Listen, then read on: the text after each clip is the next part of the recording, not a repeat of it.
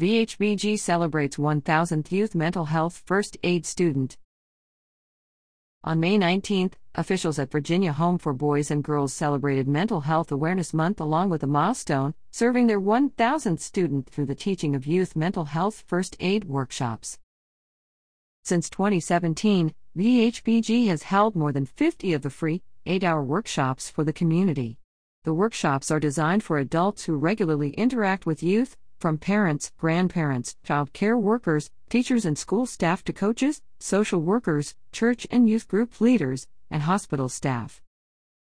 On hand for the celebration, complete with showers of confetti, was Janet Kelly, senior advisor to the governor and a former secretary of the Commonwealth.